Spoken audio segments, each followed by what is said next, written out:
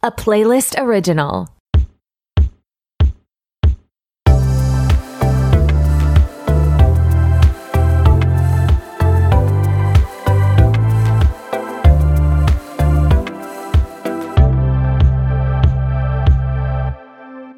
What's up? It's your host Tori, and who is ready to be petty? Welcome back to another episode of RTBP. I'm so glad you're here.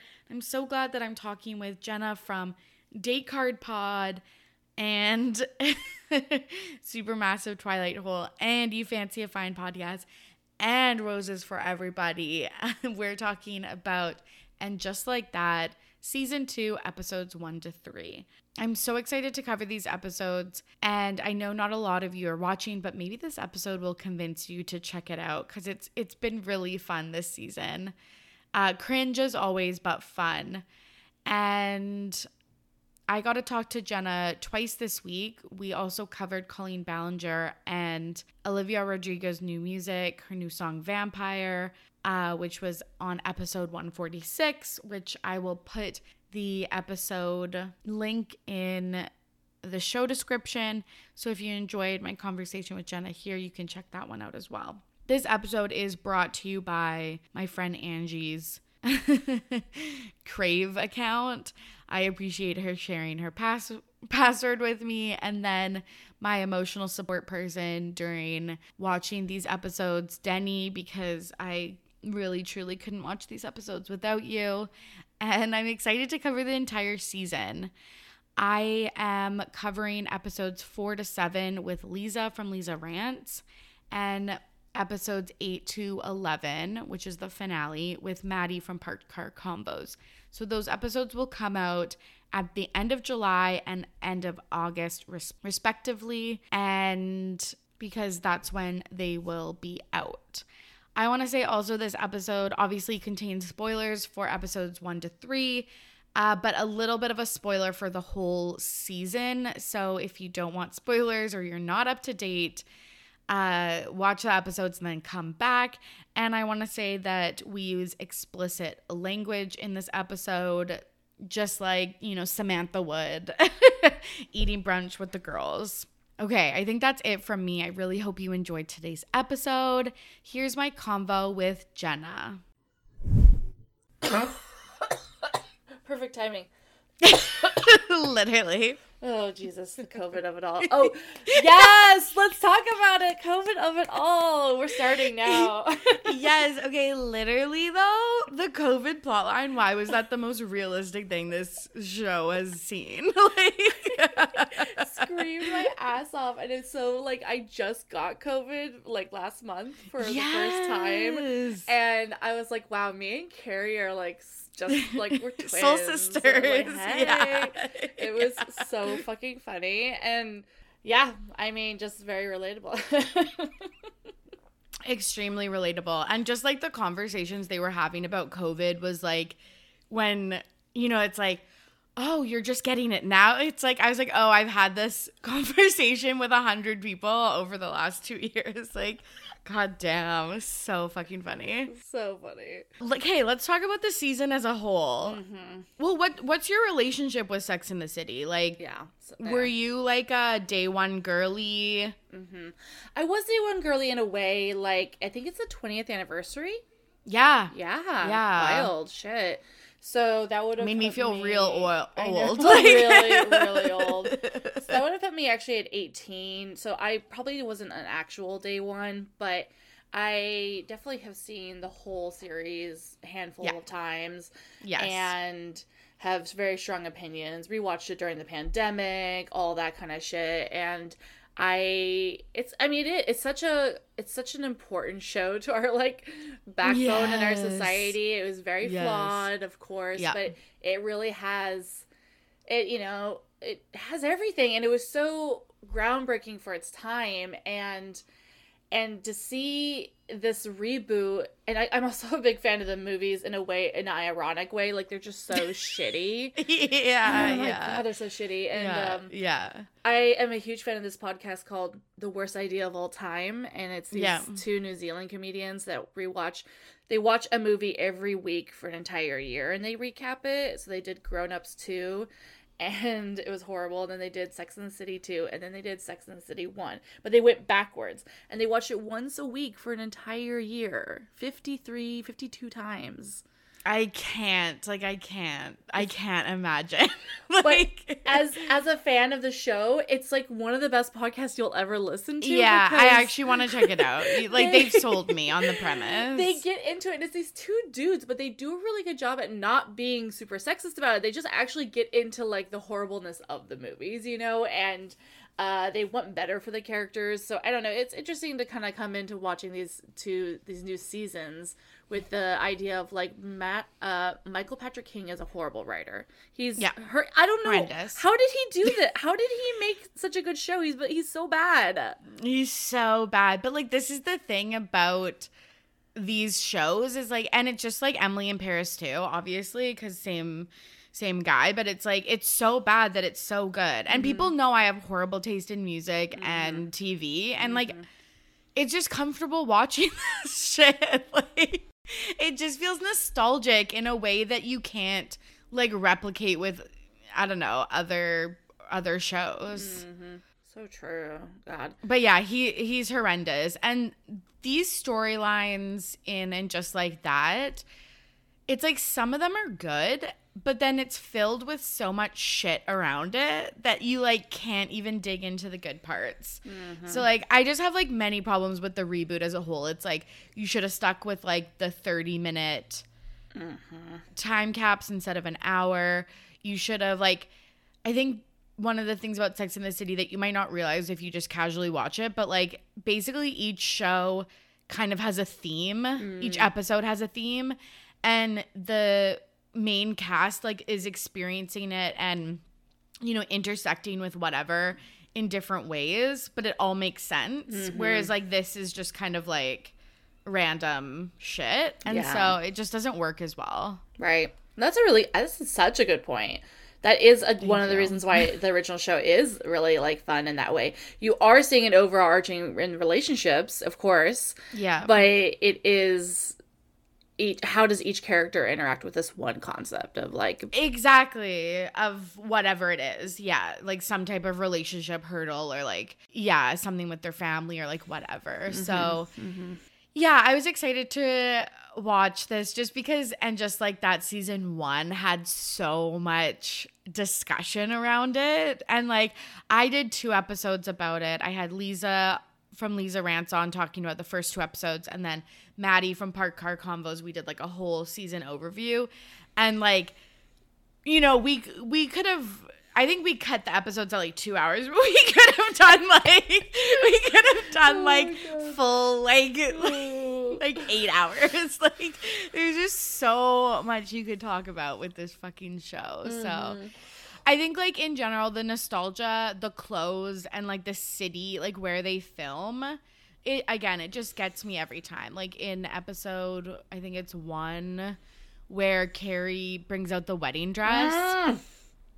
Like, you can't not watch for moments like that. Like, I didn't see it coming because I'm an idiot, because I'm a dumbass.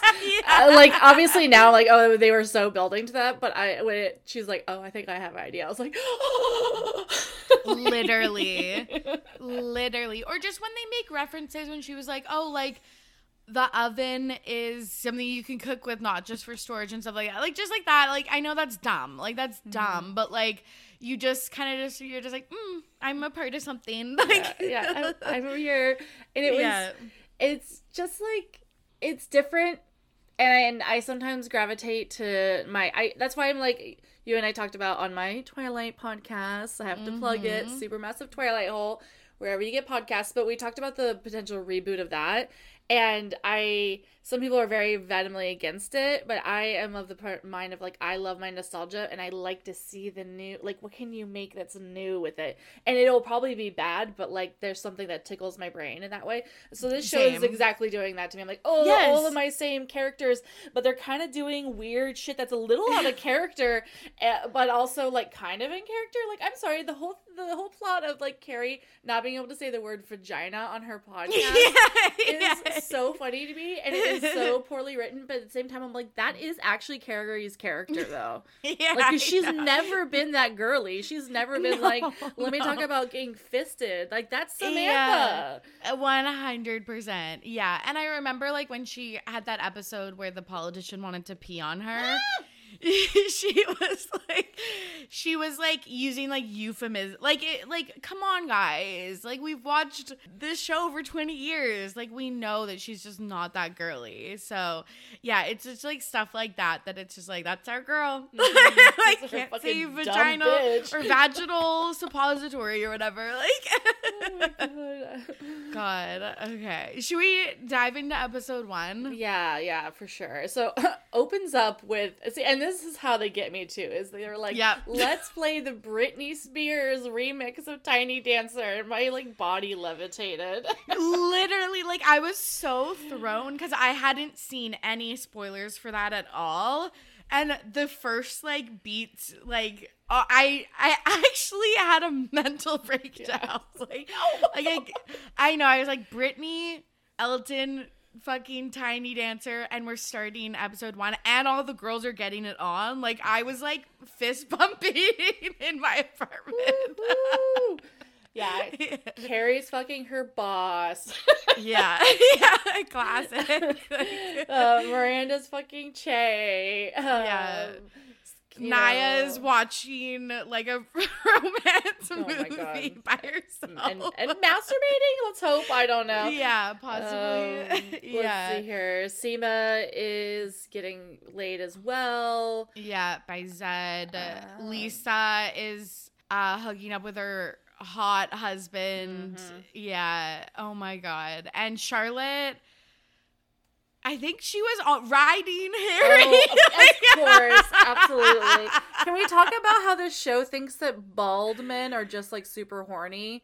I don't, like both Lisa's and Charlotte's.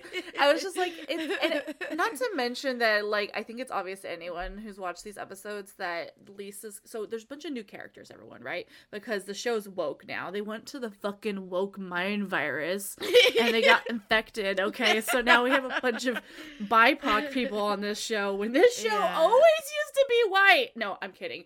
I love it, but they're forcing it in, and so Lisa's character is literally just like the person of color version of Charlotte. Yes. Cara Berry from Everyone's Business But Mine calls them their support women of color. And I'm like, oh God, that's fucking too real. Like, yeah. So, but I will say, okay, so like in the first season, these women, Lisa, Seema, and Naya, were just like, kind of had like BC plots, or were there for like, to like have the main characters like confide in them. Yeah. And I will say in this season, they do have more of a plot line. So like, I appreciate that. And we're getting like more scenes with them, and just like, it seems more natural because it's like, oh, they have they're friends and they have like some backstory, but man, it is just it's so bad. Just like the overcorrection of some of their, mistakes in the first series. So true. Yeah. Okay. So they're all getting it on. They like, it's revealed that Carrie is fucking Franklin for like one night a week, Thursday after the podcast. Relatable. Yeah. Okay. What do you think of Carrie's podcasting career? My friend turned to me during the first 2 episodes, and she, as the resident podcast friend in the group, she was just like, how relatable is this? And I was like, honestly, so much of it. Like, it's a dramatic, they're dramatizing it, of course, but like, honestly, so much of it is so relatable. And like, even though I've never been on the level where I'm having ads, it was still just like, yeah, no, this all does like ring true. And when her little like podcast like boss lady comes in and is like, this is not the heyday of podcasting 2021. I was like, oh Yes. my God, that is Yes. brutal. That is so true. Yes. Yeah. I will say again, the first season, it was so unrealistic what they were doing with the pod. And now I was like, no, this is getting too realistic. Like, Really when she's like attacked. reading the ads and it's just like, shit, you like don't. Like, you obviously know the podcaster doesn't give a fuck about, but they just have to read the lines. Like, it's so funny. Anyway, so this week's episode is brought to you by Undies. Yeah. When you're getting fucked by your hot bald man, make sure you have MeUndies. Promo code Yeah. BALD for 30% off. Oh my God, I'm dead. Oh my God. Yeah, I feel like we should just stick, like, let's talk about Carrie. We'll go character by character, maybe. Okay. So, yeah, she gets asked out by Franklin, and she's like, I'm not feeling this. I kind of thought that, like, I don't know. I didn't like how he, like, wanted to work on the ad, like, post-coital, like, in the bed, like, busts out his laptop. But, like, I liked him. Yeah. And I'm kind of sad. I mean, he was hot. Probably one of the hotter mans I've seen in a while. And 100%. Yeah. He was hot, and I felt like it's like he really admired, I don't know if we're going to see him again, but like he really, I thought, admired Carrie. Like every time she gave advice, he was just like moon facing in like the sound booth. So I was like, this would be like a good person to date, but she just like doesn't, I guess, isn't interested. And she's invited to the Met, which this again was kind of like, I was like, guys, you're not going to the Met. Like maybe Carrie is, but like Charlotte and Seema being invited too. I was like, this is like, like, no, you're not. Like, you're normal people in this show. And it took me so out that they like kept calling it the Met Ball. And I was like, we know what is happening, but I know you're trying to not get sued or whatever. So I didn't realize, whatever that fucking cunt's name is so litigious, who runs the gala. Anna Wintour. Yeah. Yeah. It would I know, make but sense. I'm like, she's friends with Sarah Jessica Parker. Like, Sarah Jessica's been on the fucking planning committee, I think, probably multiple times. But yeah, they obviously, like, yeah, we didn't even get to see, like, the Metropolitan Museum. Like, it was like, not even. like, It's so funny to me. So yeah, all of them are getting asked to go, and it's like absolutely, it's so unbelievable. But you have to have it to have this like B plot, I guess, or C plot. I don't even know. And it, back and forth. Who can go? Who cannot go? As people's plus ones, whatever. Yeah. It's just like a way to like include Anthony. Poor Anthony. I suppose. He's back down. He had like a little bit of a storyline season 1. Season 2, he's back to just like quippy GBF vibes. Yeah. So it's so, oh my God, buddy, just calm down. But what are you gonna do? It's because we, lost our boy. Stanford. I know. And then when Smoke and Jackie go to Carrie's apartment and one of them say like, oh my gosh, I like your kimono. And she's like, I got that from, or like, it's kind of like a kimono style robe. And she's like, I got it from Stanford. Like, he's in Japan right now. And I was like crying. Like, okay. I guess that's also known as heaven. Yeah. Oh my God, stop. Actually gonna cry. Yeah, but it was nice to be like, oh, he's like living his best life out there. And let's see here. Can we talk about the gay? yeah, let's do it. Miranda, she's gay. She's gay as fuck. Yeah. Literally, you just put in the outline, gay. Gay. Yeah. She's in LA with Che, and I'm a Che apologist from season 1. Yeah. I just, because I love this storyline. Like, the fact that Miranda comes out as a late stage lesbian is so relatable. But also, it's like, it's just like wild. It's like the comp head of her story arc was so loud and something that all of us picked up on. and then to have that come to fruition is just really beautiful. And we get these scenes of them fucking, lots of kissing, this opening scene of them fucking in this hot tub, and you get to see Che, who their name is Sarah. Yeah, Sarah Ramirez. Thank you. So sorry. And we'll get into the discussion about body neutrality and positivity and body discussion. But I was immediately, before we got to that, I was like, oh my God, I just saw a plus size person fully naked on my screen having gay sex. I was obsessed. I know. I was fucking obsessed because I was like, when has there ever been like a fat person on and just like that, or Sex in the City as a whole, and then to see someone nude, I was obsessed. Like, I don't think I'm a Che apologist. I actually do like the relationship between Che and Miranda. I actually like it a lot better this season. Right. Mm-hmm. Like, it just sucks because, like, a lot of their jokes and stuff like that in, like, the stand-up, like, it's, as you're a fucking stand-up comedian, so you fucking know. But it's like that, those parts are, like, so brutal that I feel like sometimes it, like, clouds my judgment. But, like, and, like, I am a big Steve girl. Yes. But, like, as a whole, I'm really, like, warming up to this. Because I think that their relationship in California is actually being depicted as really real. Like, we see that in kind of their tiffs and stuff like that. And yeah, I just, it's so much better than season 1. Yeah. My only like defense to like the beginning of season 1, where we were just like hit over the head with Chase as a character of what all these identities that they cross in section with, it as a comedian as well, was that as a comedian, former comedian or whatever, is when you do have a lot of intersectionally like identities that are marginalized, you as a comedian actually have to use them, like, because you're not allowed to not. You're not a straight white man, so you can't just go up there and be like, oh my God, last week was crazy, let me tell you about it. Yeah, you have to, like, the first 60 seconds of your bit, like, make sure that everyone knows who you are. I have so many trans friends who are comics, and for better for worse, I mean mostly worse, they have to call it out, because that's the way it is. And it's the messed up part about creative like endeavors. But to me, that almost like was so realistic that Che was like, I'm a Latino, non-binary, queer,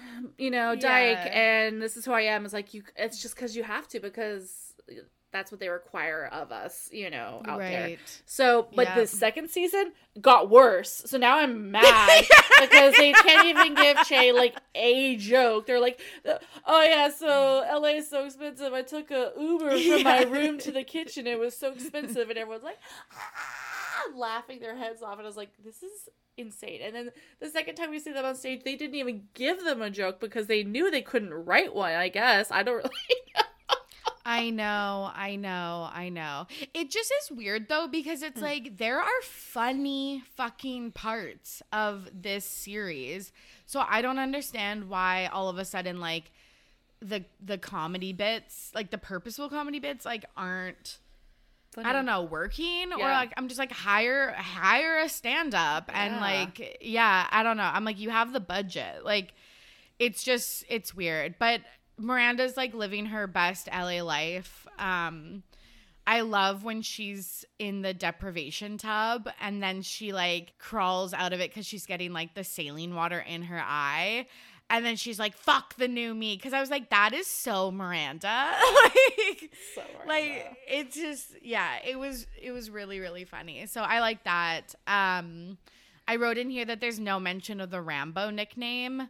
I was like, plot holes, you guys. like consistency, please. Like, no, they were just like, hey, we're gonna show Miranda putting on a strap on. So yeah. Okay, so that scene, because that's like one of the first scenes where Che is like obviously distracted by something, and then we see like multiple times where they're like not into having sex anymore, which is like off their kind of like baseline. Like, obviously Miranda's starting to notice that there's something wrong in their relationship. She starts to freak out, and then we like finally find out it's because of the like body issues coming up for Che after they were getting a fitting for their show, and like seam or not seamstress, costume like designer. a costume designer was like, if you wear this, it can like hide your tummy or something like that, or like streamline your like midsection or something, like all that like gross bullshit. Yeah. And that was like fucking too real when they were like, I'm actually embarrassed that I'm crying about this because I thought I was over this like petty bullshit. I was like, ooh. That just hits so hard. Yeah, and when there's these moments in the show, it's like really good. Like I like this show. I don't. It's bad, but I was like, oh my god, that's so realistic, and that it would, and then that Che was embarrassed to be ashamed, not embarrassed because they really do think that they're like overweight or that their body is bad. They're like embarrassed of the shame and embarrassed of like being susceptible to that pressure.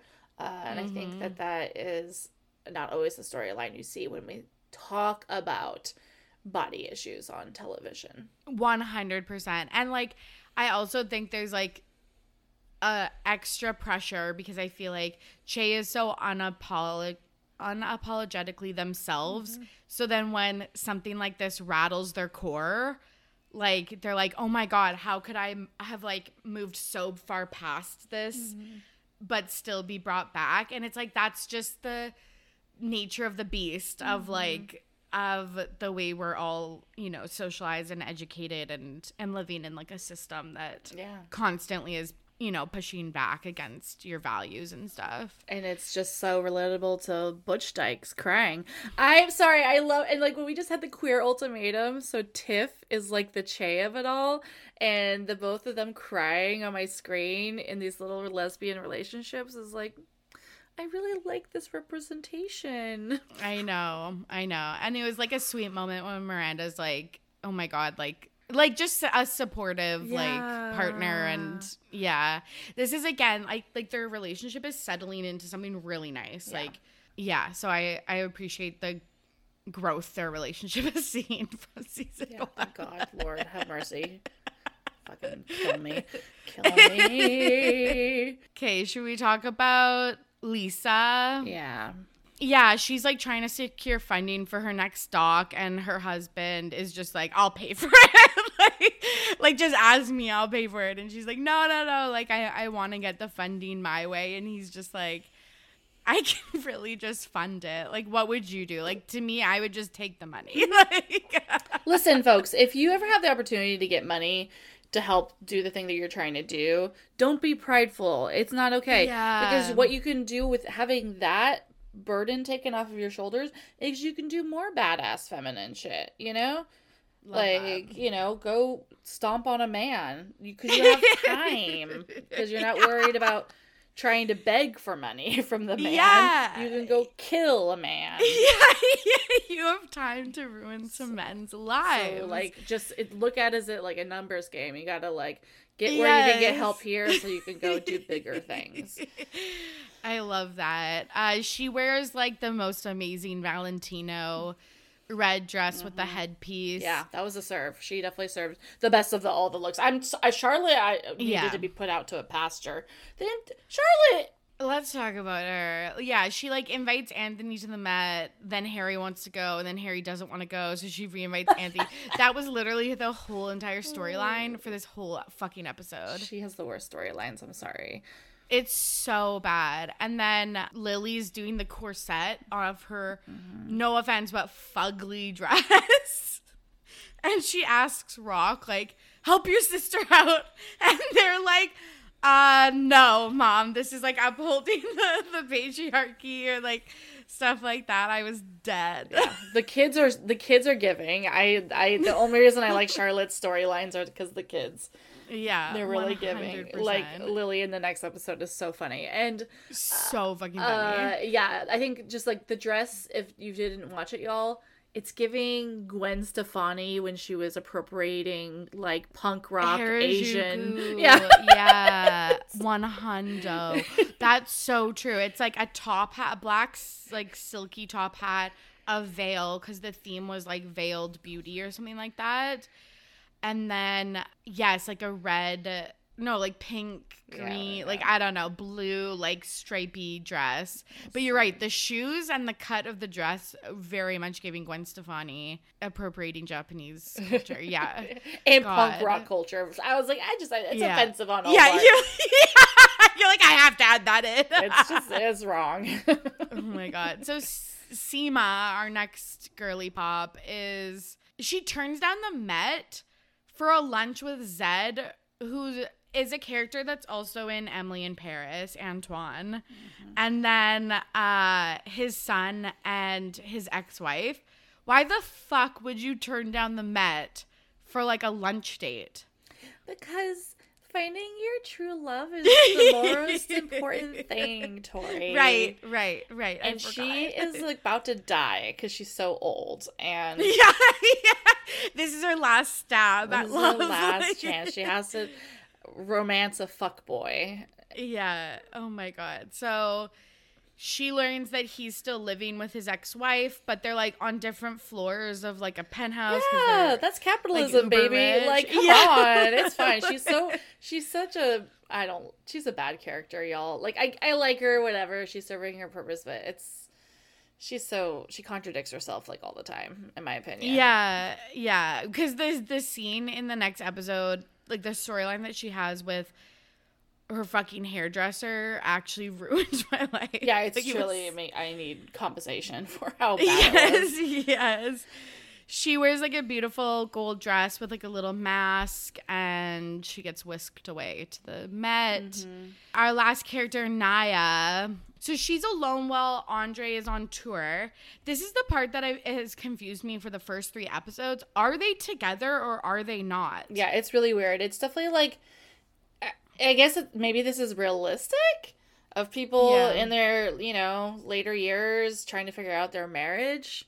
You don't just break up and divorce nowadays. You have to go through like conscious uncoupling, and you have to go on tour and be maybe with like fucking a hipster in a hat. Like, which is all what happened, y'all. And because they're just like separated essentially, or they're trial working on their marriage, and then they go to separation, and now we're led to believe that they are separated in episode 3, but not divorced. And I'm sure it will come back when she starts to maybe hook up with some other people, and then like Andre comes back in some way, I imagine that's like the story we're being fed. She is the character is, they're trying to flesh her character out a lot, which is great. She's the more reasonable one. She's the Miranda, like you said. They all sit with each other. Same as the Charlotte, the Samantha, and then Naya is the Miranda. Woke, smart, thinks with her head, but has an emotional side. Like really educated. Yeah. So we'll see how it goes. She deserves better, of course. I mean, because what I guess I do appreciate is that it's talking about the bigger issue of like women choosing not to have children. Kids, and I think that's an important conversation. So it's like, I'm glad it's there. But totally. And like also it was a good convo because it was like she wanted to and then decided she didn't, which I think is really realistic. Like some people know like they have that feeling for a really long time, but some people again like realize in their later in life, and I thought that was really interesting. And I loved when she was like, oh, are you fucking Heidi with the hat or whatever? And I was just like, and then he says, not yet. Not yet. Andre, what the fuck? Oh boy. Okay, yeah, we're getting into episode 2. Yeah. Should we start with Naya since we're talking about her? Yeah. Okay, so Naya, in the first couple episodes, it's really awkward because she only had a plot line connected with Miranda in season 1.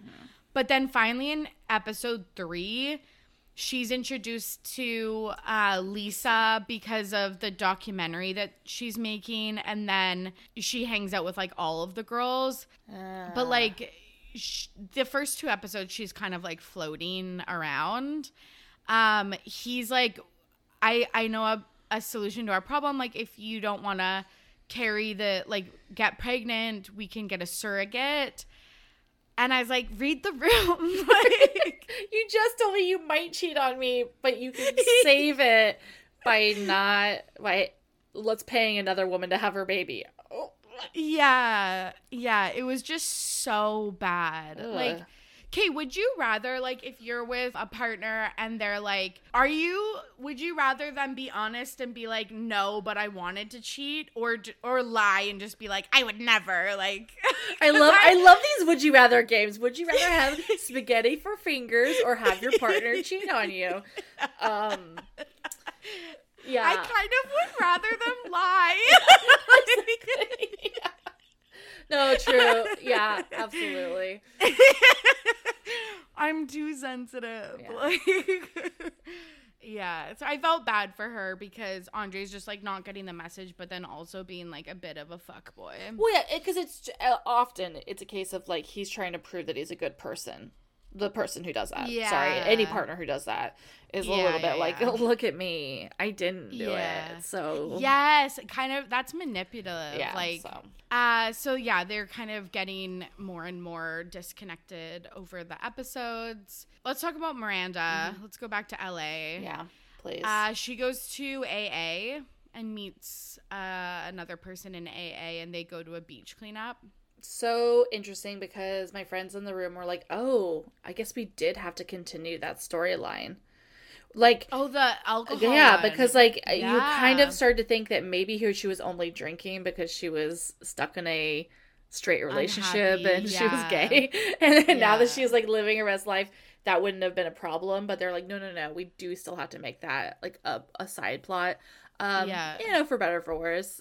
Yeah. But it was definitely shoehorned in episode 2 that I was like, oh yeah, that was I a know. thing. I was like, that happens so much in this season. I would be like, oh, right.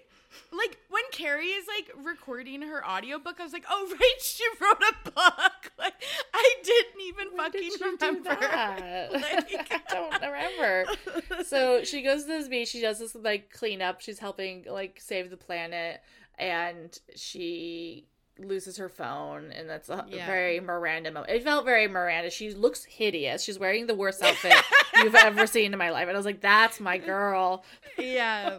No, literally. Like, even, okay, like, again, I don't want to jump ahead, but in episode 3, when she's wearing that hat, like, I was just like, Miranda, like, the LA vibes, just, it's not working. Just the most hideous outfit. And then she finds out.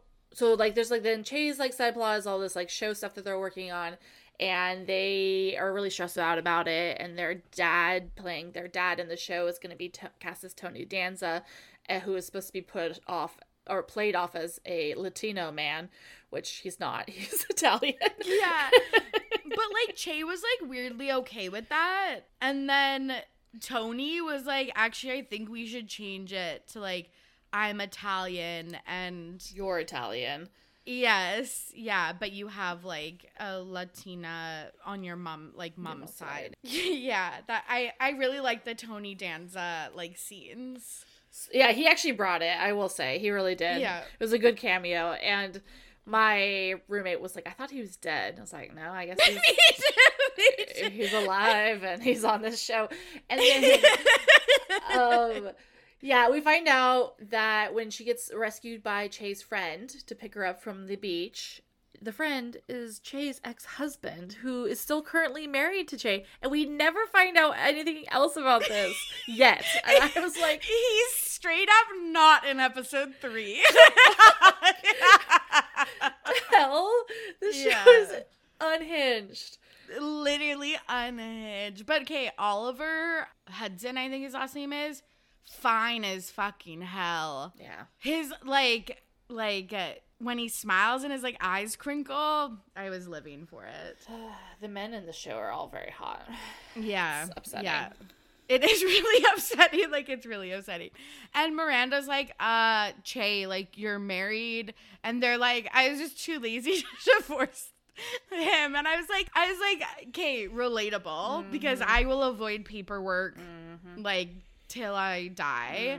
But I was like, also, you would have to file all your, like, taxes and shit together. So I was like, like more work. I don't know. Yeah, in the long run. Yeah. I will say, pro tip, when I got married, we never ended up getting the marriage license. Yes. And so when we divorced, we never had Yes, I forgot about that because you talked about that with Emily Rose. Yeah, so. Yeah, oh my gosh, that's so, yeah, pro tip for you. Yeah, I mean, I guess it kind of defeats the purpose of getting tax breaks and everything, but we weren't married long enough for it to matter. So if you're planning on not staying together, just don't get the marriage license. And If there's fine. any inkling of doubt, Any inkling in your head, like I had a week before the wedding when I broke down on the ground and cried. It was like, I don't want to marry this man. Just an idea. Yeah, just lose the paperwork. Oh my god. Okay, let's talk about Carrie. Yeah, we talked about this at the beginning. Yeah, she won't do the vag suppository ad where it's like, girl, I did one about Manscaped. You know. Like, we can... I had to say the word Manscaped and like ball sack. You can say vaginal suppository. Like, it's like, I just wish Chat GBT had been around for her. But then it kind of feels like this entire series is written by it. So it's just like, she could have used that. What's another word for a vaginal suppository? Yeah. And it had so much beauty for it to actually be funny. Like, like if it was real, like I would have loved to listen to Carrie Bradshaw in my ear pods, like being silly about it and just being like, you know, the down there. Like, she could have, because it would have been funny if she did that. It's not funny if I was like, me, Jenna, the most cuntiest bitch, being like, down there might not feel very good, and you need to do something about it. But like, for her, it would have been funny because that's like what, it's funny. So she should have just been herself and done it. It's so silly. 100%. And also, it's like, everyone knows you're just reading off a script anyway, so it's just like, read off the script and call it a day. Like, but I guess she's sticking to her values and like Jesus Christ. She's like, I wouldn't say this. Okay, girl, then don't. Oh, feminism. So yeah, that's her thing. And then the podcast gets shut down. Canceled. Of course it does. Of course it does. And she doesn't want to fuck Duder Franklin anymore. Yeah. That's fine. I don't really care. I don't care. I just want Aiden. Yeah, I know. I was like, let's just fast forward to the Aiden episodes, like, please. Please. So Charlotte's little plot in this one was one of the worst things I've ever watched in my life. Like, her like storyline this time is that her daughter Lily is going through classic teen angst and wants to get a keyboard to continue her music, her like weird teen angst, like Lana Del Rey writing, and she sells all of her clothes to some like website that like takes it and resells it or whatever. I'm sure that's a whole industry that I just don't understand as a elder millennial. But it's like devastating to Charlotte, and the entire time she's just like waxing and waning about this fucking Prada dress or some shit that she got for her daughter that she doesn't have anymore, and this principle of not just buying it back from the website. And it's like, could you think of a more out of touch rich person problem to have? 100%. It's so Charlotte. Like, again, this is such a Charlotte, like, caring about. It very much brought me back to Sex and the City, where it's like she just cares about, like, you know, her daughter having, this designer dress that she wore when she was like, I don't know, when she was 16 or I don't know, whatever. Like, it's so Charlotte. And then, so she doesn't want to buy it back. So she just goes to the store and she's talking to, again, this teen that's working there because, like, again, like, look where you are. Carrie's like, don't have a Karen moment. You're like one step away from getting like filmed and put on the internet. And I was like, that's funny. it was fucking funny. That's funny. It was really funny. You're right. I think I missed that line, so that's actually adding some good context for me. That it's almost like a meta. Like yes, he's trying to. The writer's trying to be like, this is this type of woman.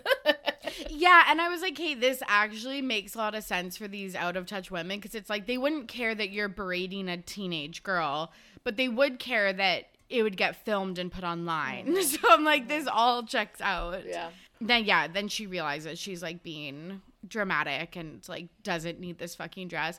But I was like, also, you should probably listen to your kid, because you put so much pressure on your kids that Lily is making this like depressing ass song about having to be the perfect daughter, which you said yourself you didn't want to do to your kids because your parents did it to you.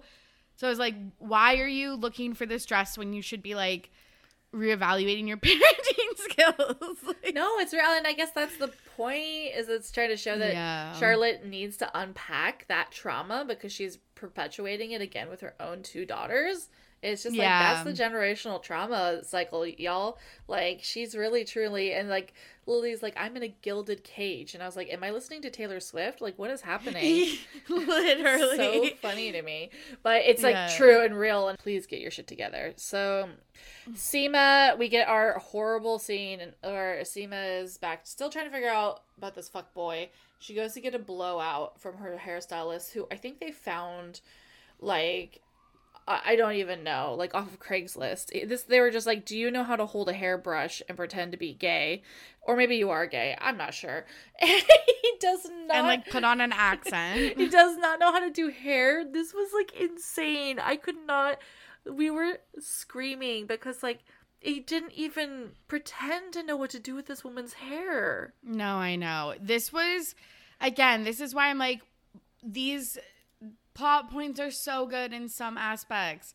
Even the like Che secret husband, or like not secret husband, but like kind of like that, like that's interesting. And then you do a plot point that's all about like your hairstylist like being like, hey, I think you self-sabotage, and then like they have like a huge fight in the middle. Like I really couldn't. But did you see how he like literally was just like touching her hair and like hitting her head with like a brush and a blow dryer, but like not doing anything? It was so silly. It's just not how, it's none of it was realistic. So anyway, whatever. And then she goes on, she like freaks out with Carrie, and she's like, you can do whatever you want, you're good. And then that just propels Seema to try to make it work again with Zed, but then she realizes she should trust her gut. He's a fuckboy who's trying to get her money. We're done. Ugh. Yeah, that's it. She goes back to this horrible hairdresser, and he, again, just botches her hair. Like, fixes her hair. And, like, her hair... Okay, I've never had, like, just a blowout. Same. So please correct me if I'm wrong, listeners. But, like, don't you go... Or don't they wash your hair? Because he was, like, starting to blow dry her hair, and I was like, it's dry, though. Yeah. So I thought it was like where they just like wash and blow dry your hair. Yeah, I think it might be, but I think there are times where they might dry do it because it's like, yeah, it's for people who don't know how to do their hair at all, I guess. Yeah, like if I was rich, catch me at that salon every week. Yeah, but exactly. like, yeah, it's so true. Lisa's storyline is her mother-in-law is in town, and they discuss respectability politics. Ugh. Like, okay, so like the first thing is like they had to do their kid's hair because she was wearing it like natural, and then they were like, oh no, your grandma likes it when it's like braided. And then the husband, Herbert, was like yelling at a taxi driver because he was getting passed up because he's black. Yeah.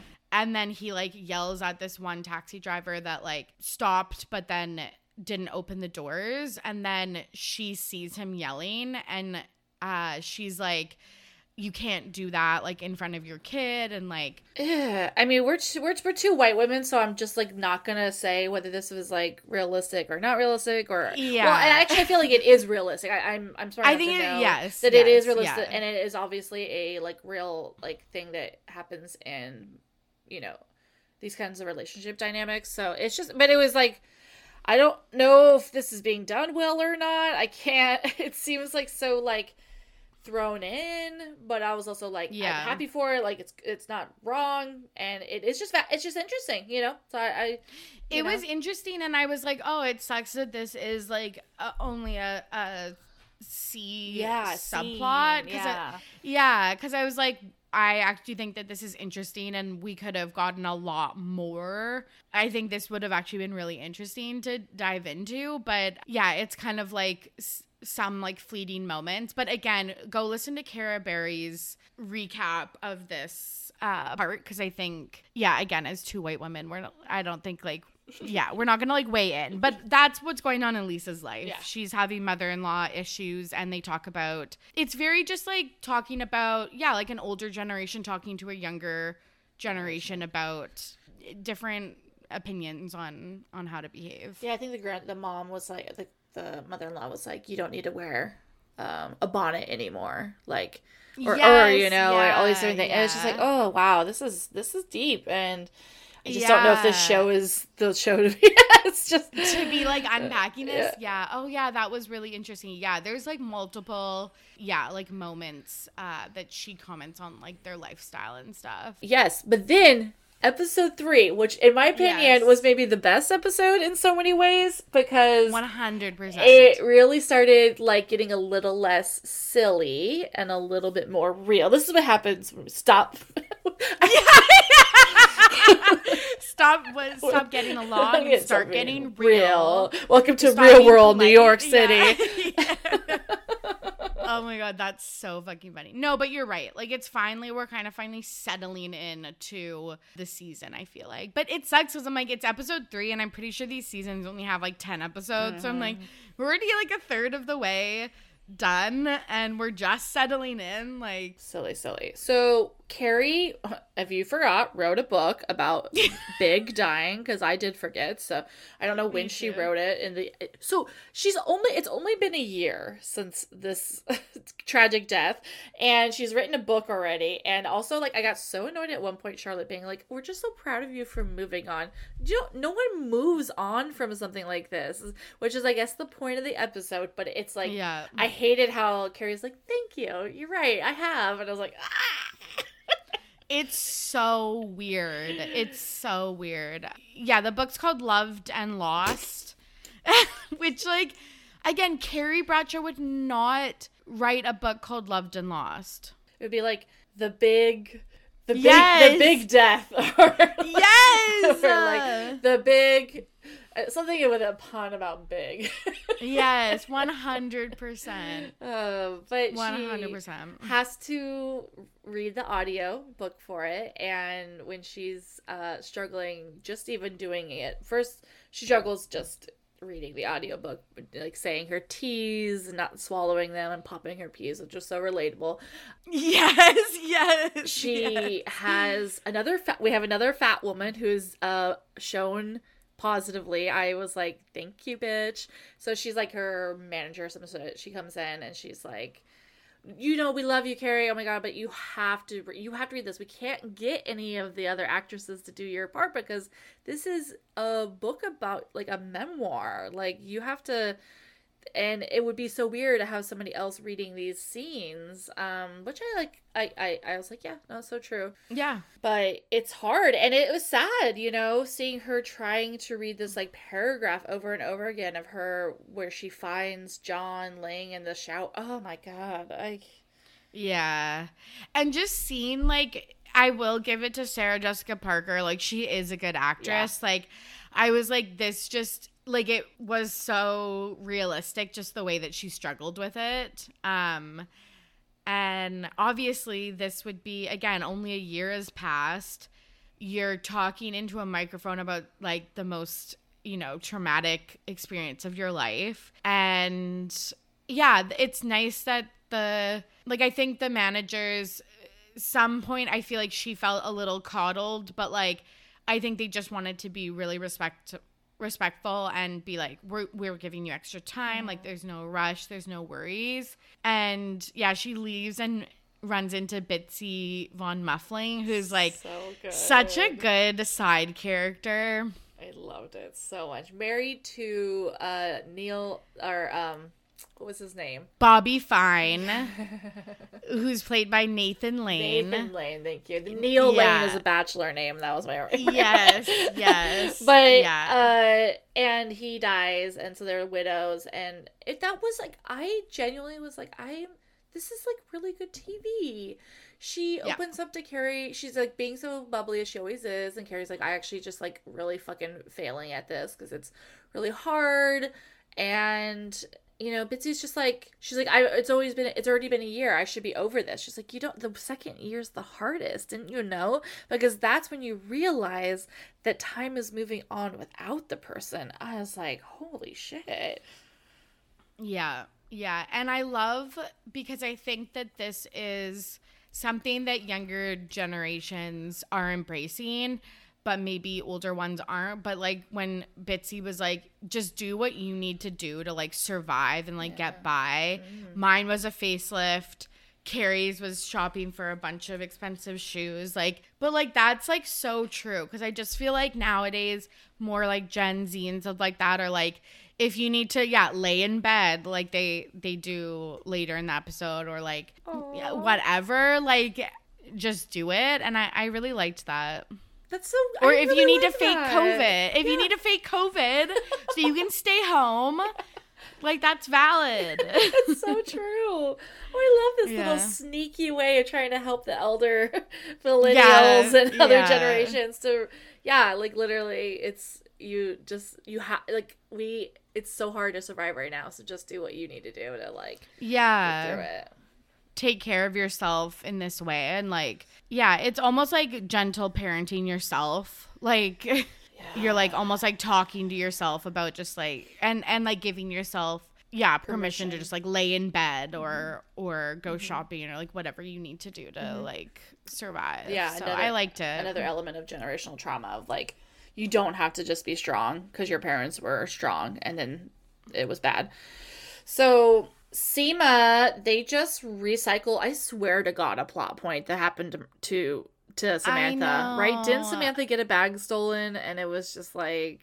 Well, Carrie, I remember Carrie gets mugged. Oh, that's what it was. It was Carrie. Yeah. And she was like... Yeah, it was like that purple baguette bag or whatever. Like, I think it was Carrie. So then Seema now. Like, this is why I feel so bad for Seema. Because, like, she could just have... Like, where's her real estate, like, transactions or something? Like, but instead she's getting mugged. Has her Birkin stolen. And like, yes, but, like, we've already gotten this storyline in the original show. Possessions are important to people, and you can't judge them for having sentimental value about something they worked hard for. Like it's like this feminist breakthrough, but that was done in 2001. You know, like we don't need to be taught that losing a Birkin is actually an important thing in somebody's life because we already get it. I know. It's like we learned that lesson in Sex and the City season 5 or whatever. Like it's fine. I understand. It says it matters because it matters to you, and you worked hard for it, and you don't get to tell women what's important to them. 100%. Yeah. But she supports Carrie as well because they go to Lisette's jewelry show. And then, again, the waiter was just, like, stealing all of the jewelry. But, like, also I felt like both of these robberies were just, like, so, like, obvious. Like, he was shoving, like, fistfuls of necklaces in his jacket. He didn't even have a gun. Like, I kept thinking he was gonna pull a gun. And then Seema pulls her gun lighter. And so funny. But at one point it's getting a little heated and whatever, and Carrie just screams, I've got COVID. And everyone just scatters. It was so funny. That was hilarious. Because Lisette was like, do something. She's like, I have COVID. It was so fucking funny. Oh my God. But it was so good. And I do love that little moment where Seema's like, I'm gonna come to see you when you have COVID, and they both open the door and they're wearing these like fabric masks that are just like insane. And then she's like, I actually don't have COVID. And Seema's like, thank God, because this is fashionable but not like certified. So real. God, that was so fucking funny. I think it was, I can't remember her name. Is it Laura Marie Scholes from Sexy Unique podcast? she talked about like, oh, we're gonna get season 2 like no COVID talk, and then this episode like came about, and I was like, nope, like we're still here. I like it. I'm somebody who likes the COVID talk because I don't want to like live in a reality where it's not. I want to live in a reality where it's not happening, but like I personally like the references in shows and movies. It's kind of, I don't know, it's interesting to me. It puts it into this time, like this era, which I like. And also I thought this plot line was funny. I actually did like this. But no, I know, because I know people are just like sick of talking about it, but I thought this was like done in like kind of a funny way. Yeah. So it was very good. So speaking of I guess feminism again, we have a MILF list. Hey. Yeah. Oh classic. My God. Classic. Yeah. Charlotte, I feel like just like hot Lisa. or not lists will they'll never die. No. And they shouldn't. Quick, where would you put Tori and me on the hottest podcaster list? I'm fucking dead. We both look like it better be shit second right now. and third. Yeah. We literally just rolled out of bed. Like, oh my God, I'm dead. Yeah. So, what did you think of this plot line? It was so stupid. I think I just hate Charlotte. I guess I've Yeah. come to terms with I just like don't care. Yeah. I only cared about her during like the plot when she was with the McDougalls and all of that. Like, Yeah, that was so funny. Was the good times for me. But yeah, it's whatever. I mean, I think it was funny because the principal was like, our school has a zero tolerance for misogyny. And I thought that line was funny. And then they find out the kid who did it is really hot. It's just weird. Like, the kid who did it is hot. Like, what is this show trying to do? I was like, Colleen Berenger? Like, he literally. And then the second PTA meeting is like, and there was reports of moms objectifying Milo H in the hallway.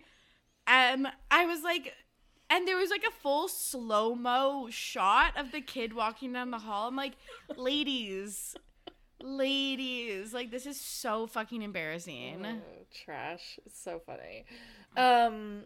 But yeah, it is what it is. But it all was a distraction from what was the most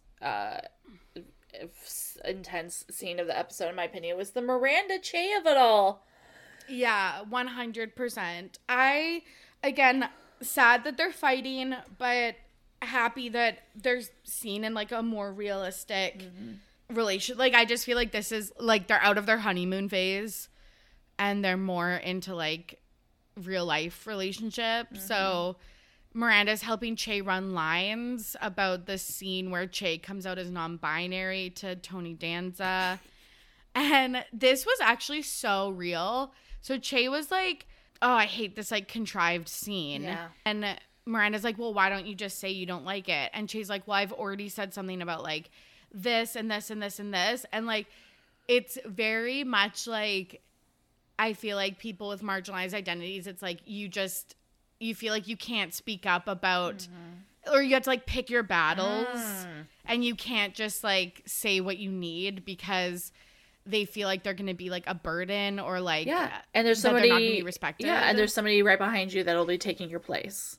Exactly. You know? Yeah. So you really have to like come with it. And then it's like, and then it turns out to be a really beautiful scene because like, you know, it is contrived, written in that way, but it's like at the same time, like that's a conversation that happens with people. So Tony Danza's like, well, I just don't want to lose my daughter. And Che's just like, you're not, you know, I am me. I'm living my most authentic self. Ends up being this romantic moment or this like very, not romantic, sweet moment. And Che does cry when they didn't think they would. Yeah, which it gets ruined. And then, yeah, and then Miranda's phone goes off, which like sucks because also, because it's like kind of like a family comedy. Yeah. Like, and I just like, you know, filmed in front of a live studio audience. And I was like, this is actually like, I would watch the show. Yeah, truly. And then, yeah, Miranda is worried about Brady because Brady called and said he had broken up with Louisa, and so she keeps her phone even though she's not allowed it. I hate the like Miranda's bad at technology piece because it's just like she's a fucking smart lawyer. Like she can figure out a fucking iPhone. But no, real quick, it was all shade to Android, and we should check on Android. Are they okay? Because the shade was so funny to me because as an iPhone exclusive user, fuck Androids. Fuck them. Literally. But Kate, you're actually right. We should check on them because remember with the Peloton scene that with big Peloton stock crash? Yeah. So it's like we should actually check on Android stock. Because they were just shading her left and right. This fucking phone, I can't figure it out.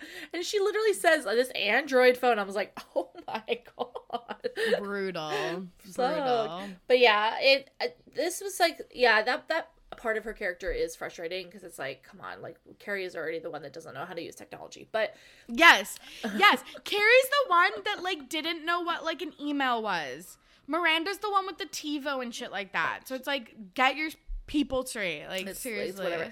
But I think that was like, this is the most compelling conflict we had seen in the season so far. 100%. Where it's like you believe you were on both sides. You're like, Miranda should be there to take care of her son, should keep the phone on. It sucked. It just worked out that way. And then also Che was very right to be frustrated in this huge moment in their life. And the way their fight went down was so brutal. It was just like so brutal, but so fucking realistic because you know when you are upset yourself, so you say something that is callous that you would never say if you weren't upset. Like when Che was like, it's just a breakup or like whatever. Yeah. And I was like, okay, but like he did actually sound suicidal. And I think like, even though it was kind of a flippant comment, I think it's right for Miranda to look into that. Yeah. And it's like her only kid and stuff like that. And like, he's in Europe. So like, it makes total sense why Miranda is acting the way she's acting. But then Che, it's your fucking big TV show. It's the like most important scene ever. Yeah. You're already struggling with the production of it. You were misgendered by the fucking production team or whatever. Like, it's just bad all around. Right. And Miranda at one point is like, yeah, but this is a real problem that I'm dealing with, and it's like not a real family and a real issue. And it was like, oh no, this is real to Che. Like Miranda, do you remember that this is based off their life? Meaning it's real? Like, it was so brutal. Yeah. It was so brutal. I was on my edge of my seat, and there was a point I'm those kind of people when I watch things where I know something like bad is about to happen, I like look away because it's like so painful. I couldn't look at the screen almost the entire time that I knew the phone was about to ring, and I was like, I know. Oh no, but I was like, that I know is good television for me. 100%. It was because when she takes her phone into the studio, it's like dun dun, like you just know it's obviously gonna ring, and like I was on the edge of my seat too. But Miranda goes back to New York. She shows the MH tattoo, so that means Miranda Hobbs, right? So yeah. So what do you think that like? Or wait, sorry, maybe it's Maddie Healy.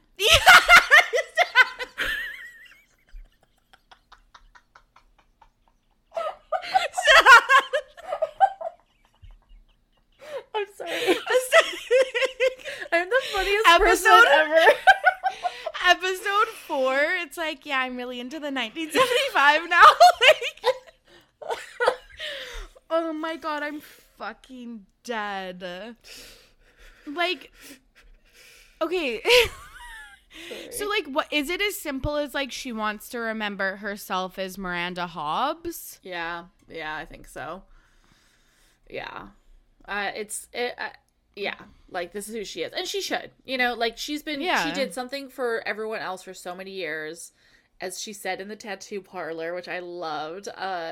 Like, I worked 80 hours and for fucking what? And it's like, oh, yes, girl. And this tattoo artist was like, yeah, Miranda, I think it's a projection issue of your ability to not let go of control. And I was like, okay. I know. I was like, why is this random tattoo artist giving you better conversation than any of your friends of the last 20 years? Literally. Because they're all selfish bitches. They're all like this. That's the whole point of Sex and the City, is to show flawed women.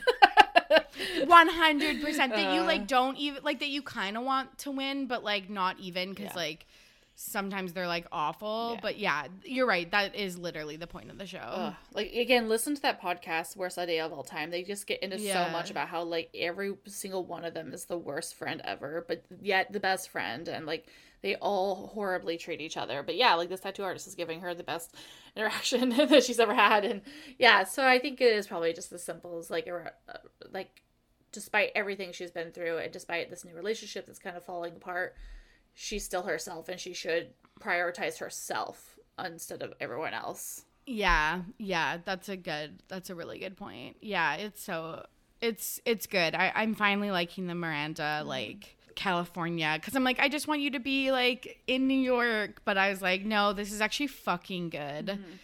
Also, it just shows how good of actors Sarah and Cynthia are, because it was really good. Yeah, it really is one of the best storylines for me. Yeah, and I'm excited for her to see how it all plays out, because as they're leaving, they're like, Miranda's like, can we not leave on this horrible moment? And Che's like, you're right. And oh god, it was so well acted. Just like, it was so like good. They're like clearly crying, but they're like, no, you're right. Okay, I really hope that Brady is okay.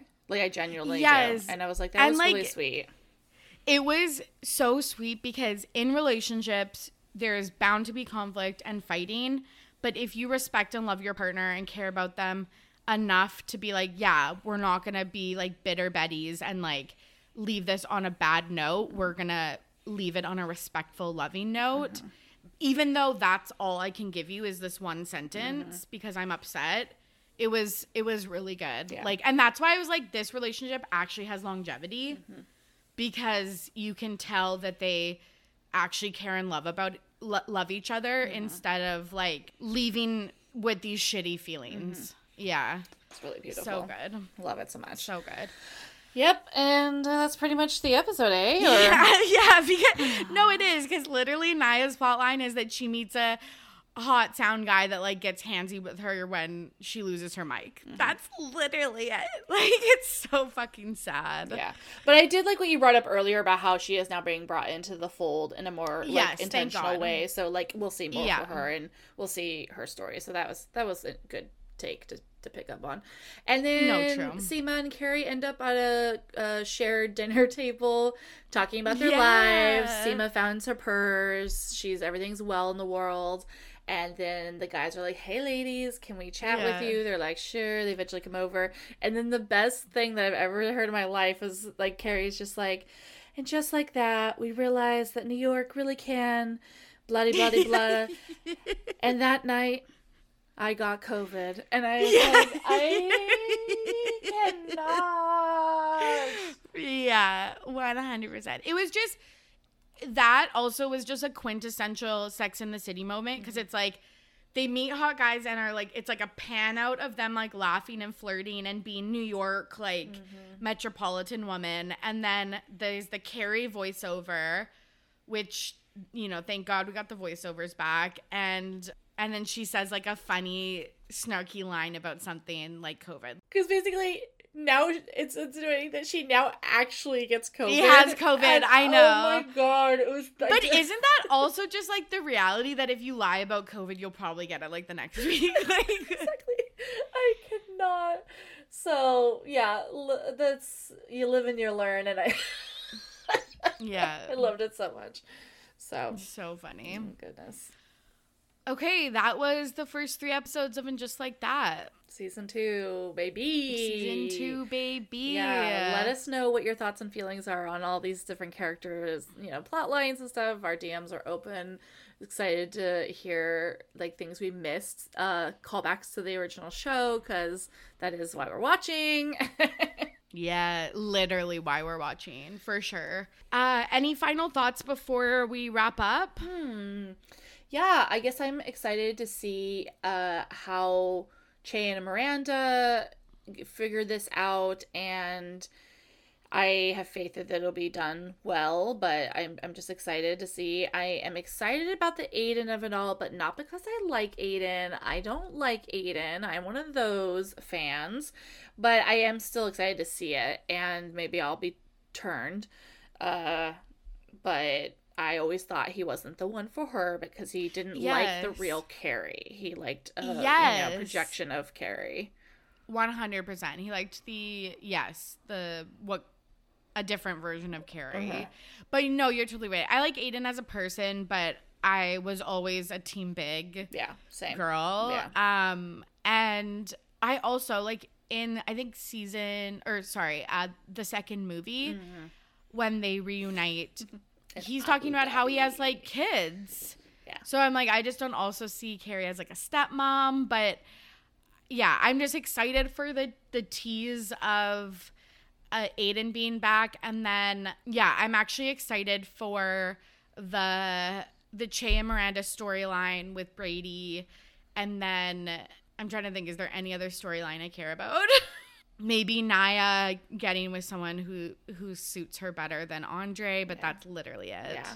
Oh, before we get, isn't that crazy they didn't show Big at all because of the scandal? Yes, that's a really good point that they have cropped him out of the series, which is for the best. Sometimes I think that that's why they killed him off in the first place. Ooh. That they knew that like this could blow up. Well, and they wanted it to be on the right side of. But actually, if old lore stands true, there was going to be a third movie, right? So check this. So there was going to be a third movie that never got made, and that's why they eventually made this television show.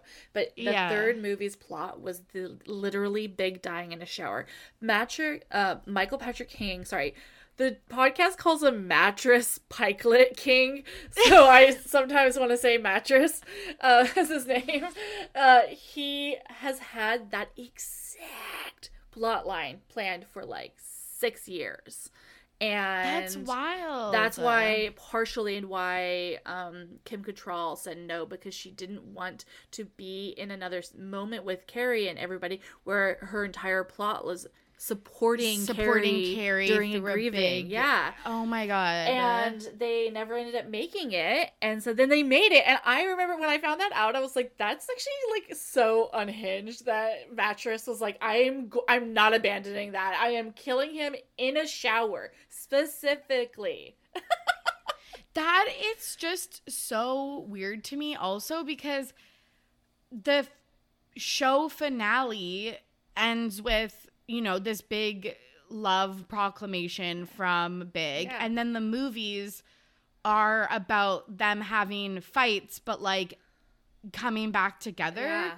So it just is so weird that they would, like, that he specifically would want to end, like this series on that note. That's why it's almost a good thing it didn't get made, because I think it'd be play really horribly in a movie. Yeah, just to have one movie, to contain it in that. It's like, no, it needs to be a series, I guess, where you really can play out the like arc of Carrie, like going through that. But it's just wild to me. But because that's so weird. They cut him out completely. Like, he's not coming back as a ghost. He's not. It's done. All of a sudden, they go paranormal on us. Had he not been a creep, I would have actually lived for that. It's very Twilight coded, and I would have died for it. Okay. Anyway. Like apparitions of Big. Yeah. Oh my God. You said you weren't going to do anything stupid. She's like running like around the like, I don't know, like subway tracks or something like that just to see his apparition. I'm dead. Oh, I'm so glad we did this. Me too. Where can listeners find you? Obviously, this is going to be a dual release, so... But if you're listening on my channel, where can the listeners find you? Thank you. Yeah, you can follow me at Date Card Pod, where I do Bachelor and other reality TV show recaps through a queer lens. You can also follow my new podcast, Supermassive Twilight Hole, on all the platforms. It's a silly yet serious Twilight fandom deep dive podcast, in which Tori was on an episode, our most recent one, where we talk about Robston and all the blind items behind that. So good. You have to check it out. Good. And you can also check out my campaign to bring body diversity to the Bachelor franchise and beyond at Roses for Everybody. Love it. And you can find me on socials at RTPP Podcast and my podcast, Ready to Be Petty, wherever you find podcasts. I'm covering trending pop culture stories and reality TV and celebrity gossip. So needed. But and you're, because you just do it in such little, like, great little, like, bundles that I think is so easy to consume. So if you are listening and you're like, I just am overwhelmed by all of this pop culture stuff, you have to listen to Ready to Be Petty. So do that. Thank you. I appreciate it. Yes. Okay, bye everybody. And just like that, we got COVID. And there you have it. Thank you so much for listening. And thank you to Jenna for joining me on today's episode. You already heard my socials, but if you do want more content from me, you can subscribe to my Patreon, patreon.com/RTBP podcast. And you get access to 41 episodes of RTBP deep dives, as well as access to our patron-only Discord channel and a shout out from me on an episode coming to your ears sometime soon. I hope you are all safe and healthy out there. As always, I'm your host, Tori, and I am ready to be petty. See you soon. Bye.